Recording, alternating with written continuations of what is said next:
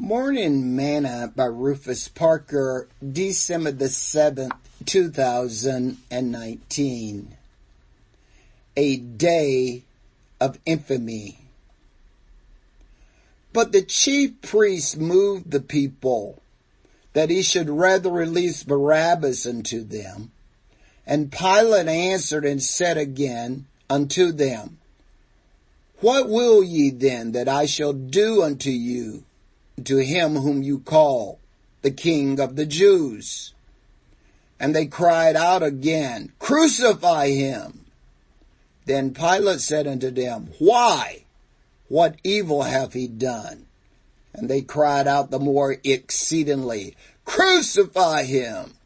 And so Pilate, willing to content the people, released Barabbas unto them, and delivered Jesus, when he had scourged him, to be crucified.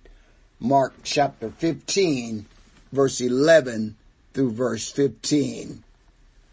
Today's morsel. December the 7th, 1941, the day on which Japan attacked Pearl Harbor, bringing the United States into World War II, so referred to by President Franklin Delano Roosevelt in his speech to the Congress the next day. As for a declaration of war on Japan, stated, this will be a date in which he said will live on in infamy. Infamy means being famous for something bad or negative. Many were killed and buildings, ships, and planes were destroyed.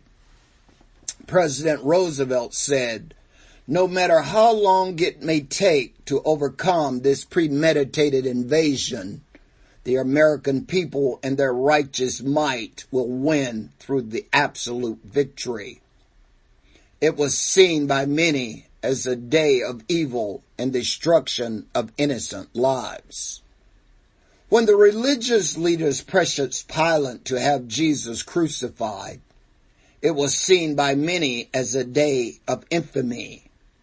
This evil act of pride and self-will have over the times caused many to lose their lives.